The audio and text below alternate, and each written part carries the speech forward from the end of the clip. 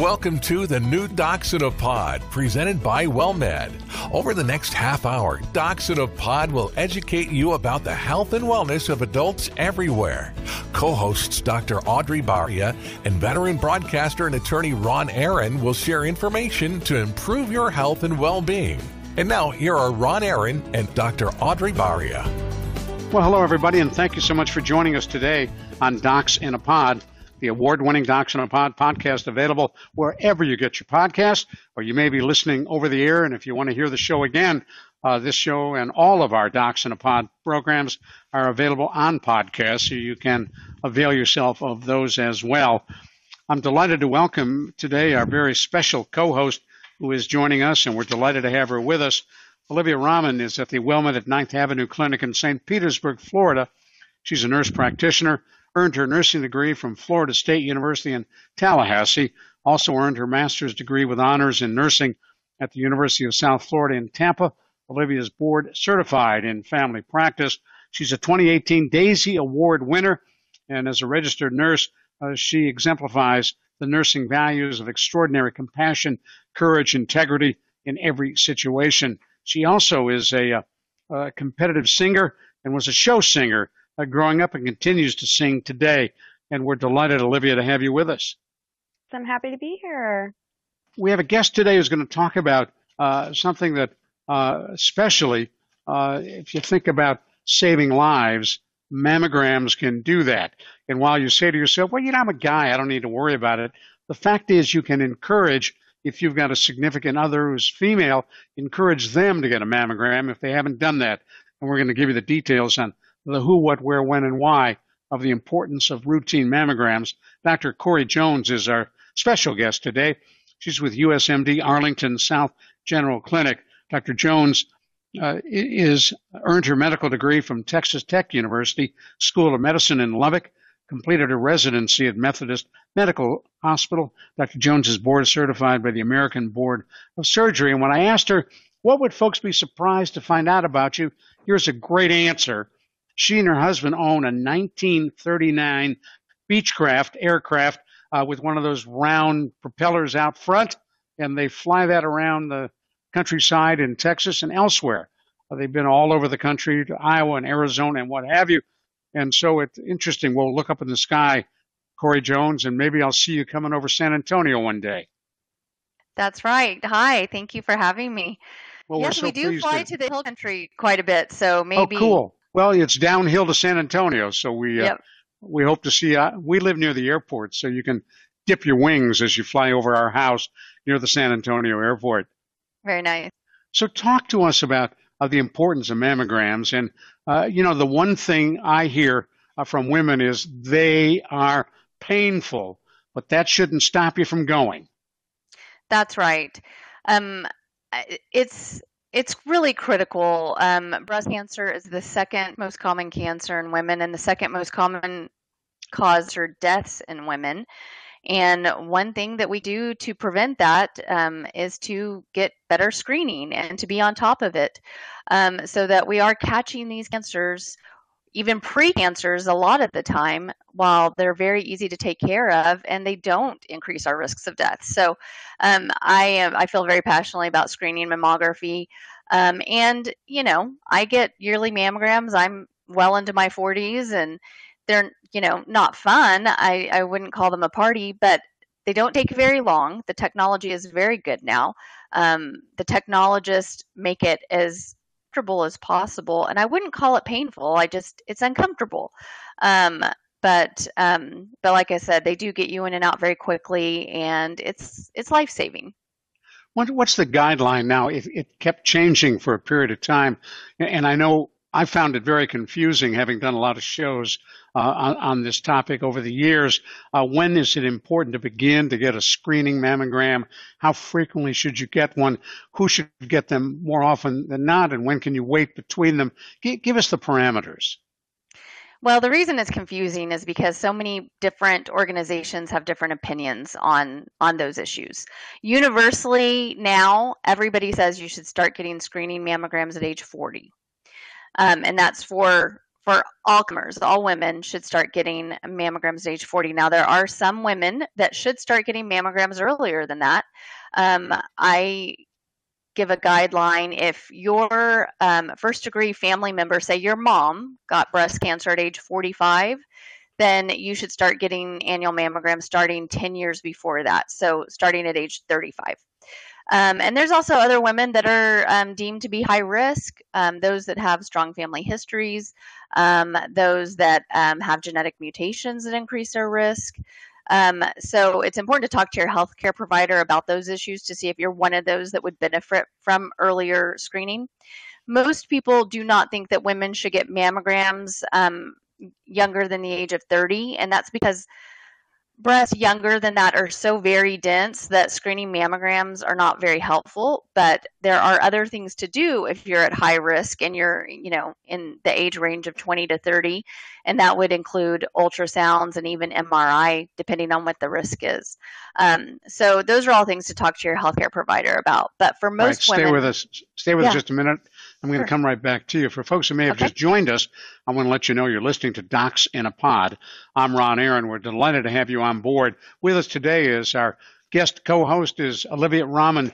Olivia is a nurse practitioner who hangs out in St. Petersburg, Florida. We're delighted to have her with us today as we talk about mammograms with our guest, Kory Jones. Dr. Jones is with USMD Arlington South at the general clinic there. And Dr. Jones, you mentioned that if your mom had breast cancer at age 45, you should get a mammogram at age 40. What about moving further back in relatives? What about a grandma, an aunt who had breast cancer? How is that related? It really, and I actually said 10 years earlier, so it should be age 35 that they start getting screened if their mother had breast cancer at age 45. So we usually say 10 years earlier than the first degree relative. Now, I would say if you have multiple relatives, maternal grandmother, maternal aunt, maybe two maternal aunts, all that had breast cancer at earlier ages, even if your mother did not have cancer at an early age, you should consider starting to do screening earlier than that, earlier than age 40, depending on the age of those family members. So those are all things that can be, like I said, discuss with your healthcare provider and determine when is best for you. And if you have a family history like that, maybe you need to see a specialist, a breast specialist, and consider genetic testing and get into a high-risk screening program, which is also helpful for some women. And once you get that screening, 10 years ahead, so if 45 was your mom, 35 is you, if it shows nothing, do you have to keep doing it, or are you good for 10, 20 years? No, we usually recommend you keep doing it, that's when you start your annual mammography. And that, the annual mammography part, that's where it gets controversial. Like I said, everybody now is in agreement that you should start at age 40 unless you have some of these other circumstances. Some people believe that starting between age 40 and 50, you should get your mammograms every other year. But most societies, like the American Society of Breast Surgeons, the American College of Radiology, most of those societies that treat breast cancer patients and see breast cancer patients on a regular basis do recommend doing annual mammography starting at age 40 and continuing with that until, some people say 75. That's just kind of number picked out of the air that, doesn't really mean anything. Most people say as long as you have a lifespan, a life expectancy of greater than 10 years, you should be getting annual mammography. So whatever that looks like for you. We're living longer now, so some women should be getting their mammograms after the age of 75. And what about insurance companies? Are they going to give you a hard time about getting an annual mammogram? No, they don't. Yeah, they've been pretty good about that for screening mammography, yes. Good. And the other thing that I tell patients all the time, because a lot of people don't know this, you don't have to have a doctor's order for a screening mammogram. You can walk in to your favorite, mammogram suite, and they'll usually let walk-ins come in that day, have a screening mammogram. As long as you have a doctor to send that report to, then that's all you need. You don't need an actual order for screening mammogram. That's good to know. And Olivia Rahman, what do you tell your patients? So I'm in the same boat. I'm a big proponent of annual mammography, like Dr. Jones is saying. Some, places will say every other, but sometimes it's just too long. I don't like to wait 2 years. A lot can change in a year, especially as we get older and patients with history. You just never know. And I hate to even risk the chance of something happen in a year and a half and 2 years. So I'm definitely a recommender of annual as well. And then I know, Dr. Jones, because there's been a lot written about it, there are genetic links. You can get an analysis that may say, hey, you've got the gene that puts you at risk for breast cancer. Do you recommend that kind of screening? It depends on your family history. Absolutely. I am a proponent of genetic testing. If you have a significant family history, your mother had breast cancer, especially at an early age, or certain types of breast cancer, like triple negative breast cancer. But what's triple negative breast cancer?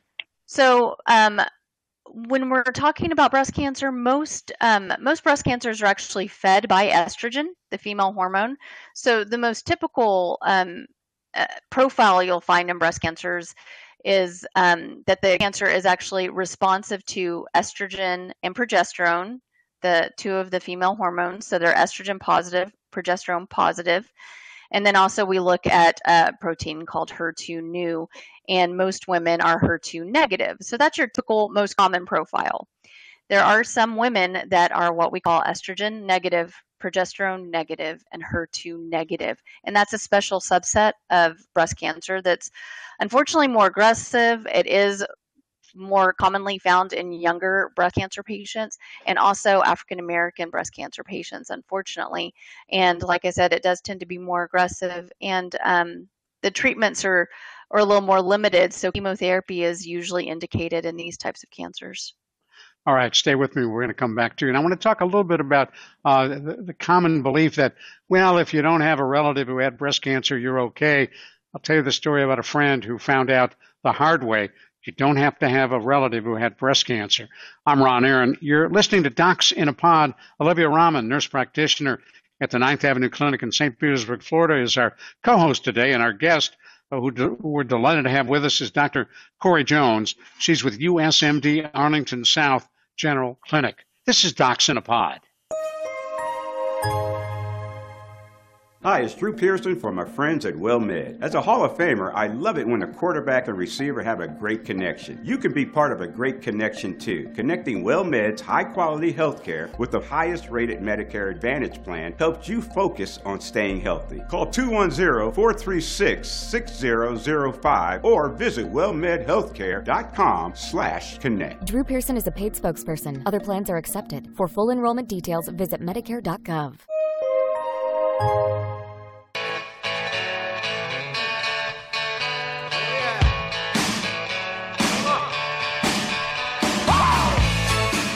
We are so pleased you're sticking with us on the award-winning Docs in a Pod. I'm Ron Aaron, along with Olivia Rahman, who is our co-host today. WellMed at 9th Avenue Clinic in St. Petersburg, Florida, is where you can find her, nurse practitioner extraordinaire. And our guest today is Dr. Kory Jones. She's with USMD Arlington South General Clinic, and we're delighted to have her with us as well. If you want to hear Docs in a Pod podcast, just go to wherever you get your podcasts, and you can download it, and we hope that you subscribe. Program also airs over the air, and you may be listening to us on the radio right now. We're talking about the importance of routine mammogram screenings. And I had mentioned, Dr. Jones, a lot of people think, well, if I don't have a relative who had breast cancer, a mom, a grandmom, I'm going to be okay. We've got a really good friend, fairly young, who through self-exam found something that just didn't feel right, and turned out indeed she had breast cancer. So you don't have to be related to someone. Is that right, Dr. Jones? That's correct. And I'm so glad you brought that up because it is such a common misconception. I I hear it all the time. Every time I have a patient come in that has been diagnosed with a breast cancer and has no family history, they're just flabbergasted, and it takes them by complete surprise. And I understand, because we talk so much about family history and genetics and all that kind of stuff when it comes to breast cancer. But the truth is, most women that get breast cancer have zero family history. And so that's why we get surprised when we actually find something. And that's why a lot of women forego doing screening mammograms, because they think, well, I don't need it. I don't have that history. And so it's unfortunate. Like I said, I'm really glad you brought that up, because So I need women you to need repeat. to know. Need you to repeat what you said about women getting breast cancer with no relative. Right. So the vast majority of women that get breast cancer have no family history of breast cancer. I'm sure that's a shock to hear for a lot of people. It is, yeah. And then what do you recommend to your patients who may be diagnosed with breast cancer, and maybe in, as is fairly routine, one breast, who say, as long as I got this, I'm going to do a double mastectomy and lower the risk of getting breast cancer again? It's not, and again, this is, in most cases, it is not clinically or medically necessary to get double mastectomies if you have a small early stage cancer in one breast. When would we recommend double mastectomies? I mean, if there is a genetic mutation, if you have tested positive for one of the genetic mutations that significantly increases your risk of getting another breast cancer, then yes, it's completely reasonable to do double mastectomies in order to decrease your risk.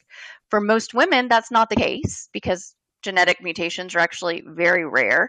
And so most women will do very well with simply doing a lumpectomy, which is removing the cancer, just the cancer and some normal breast tissue, but leaving the rest of the breast behind, and then having some lymph nodes studied, and going on to radiation and possibly hormone blocking pills.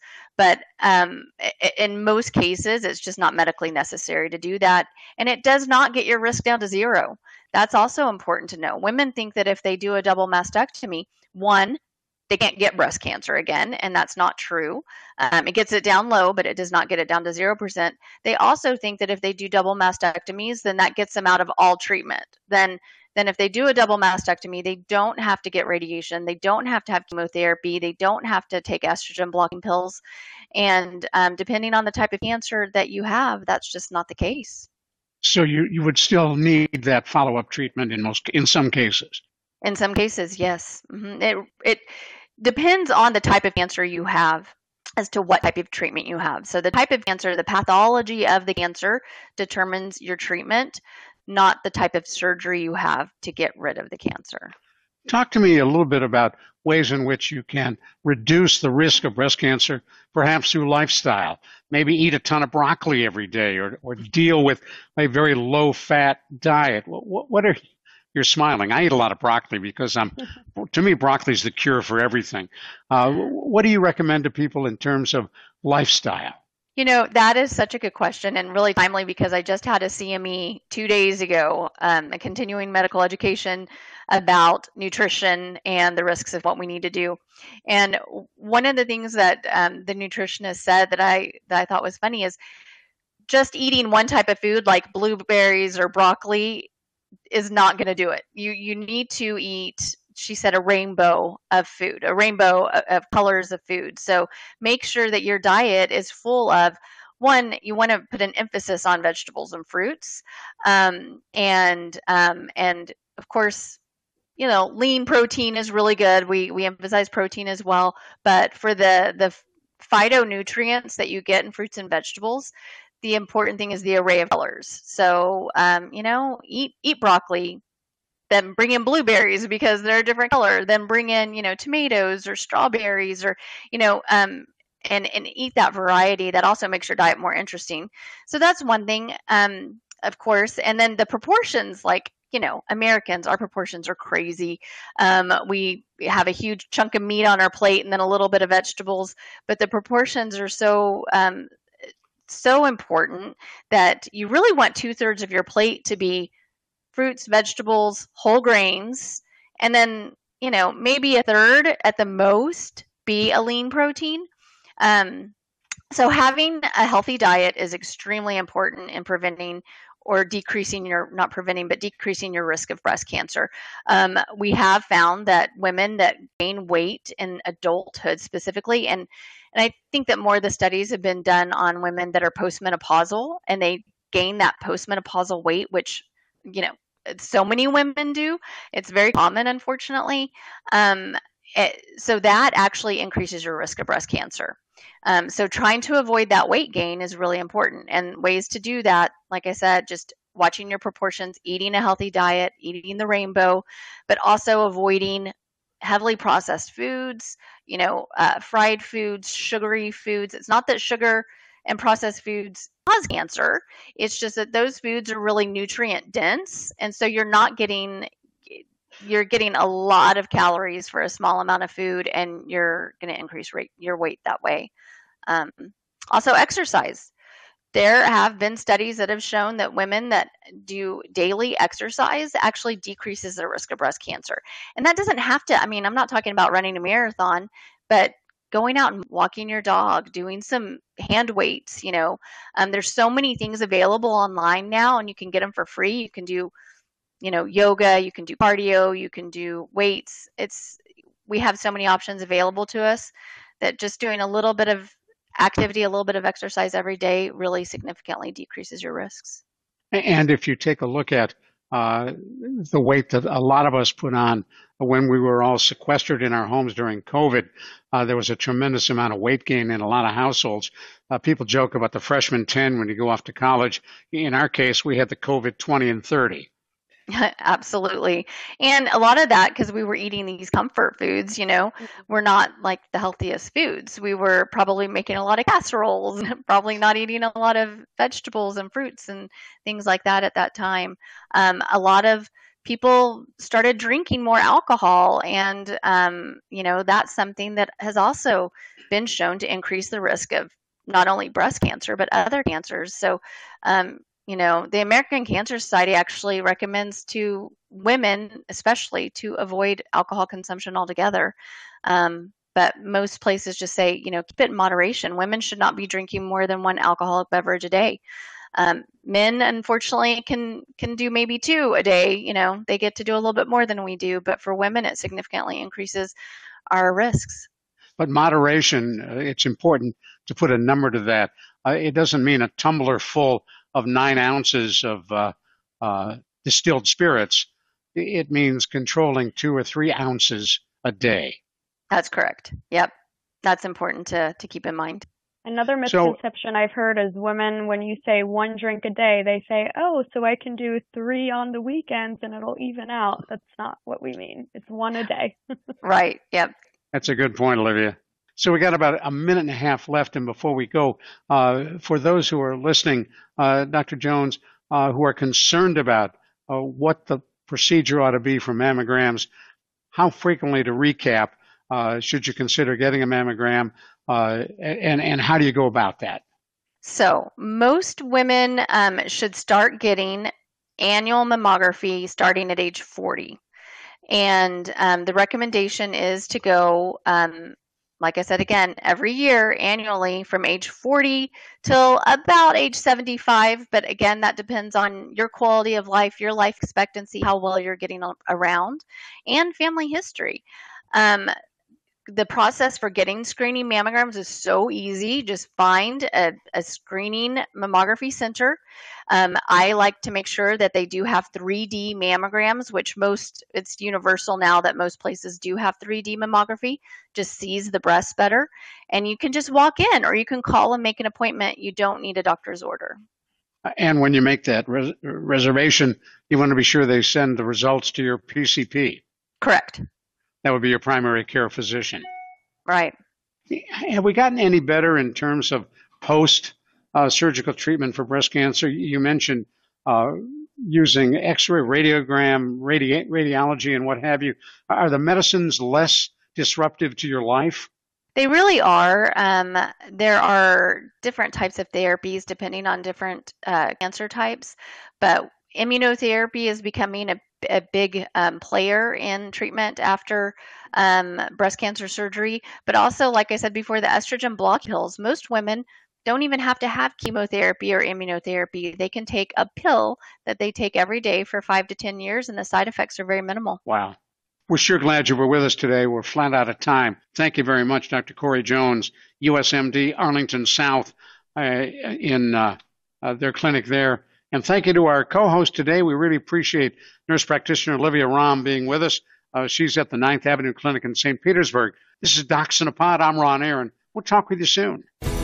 Executive producers for Docs in a Pod are Dan Calderon and Leah Madrano. Our producer is Natalie Ibarra, and associate producer is Isaac Wilker. Thank you for listening to Docs in a Pod, presented by WellMed. We welcome your emails with suggestions and comments on this program at radio@wellmed.net. And be sure to tune in next week for another edition of Docs in a Pod with Dr. Audrey Baria and Ron Aaron.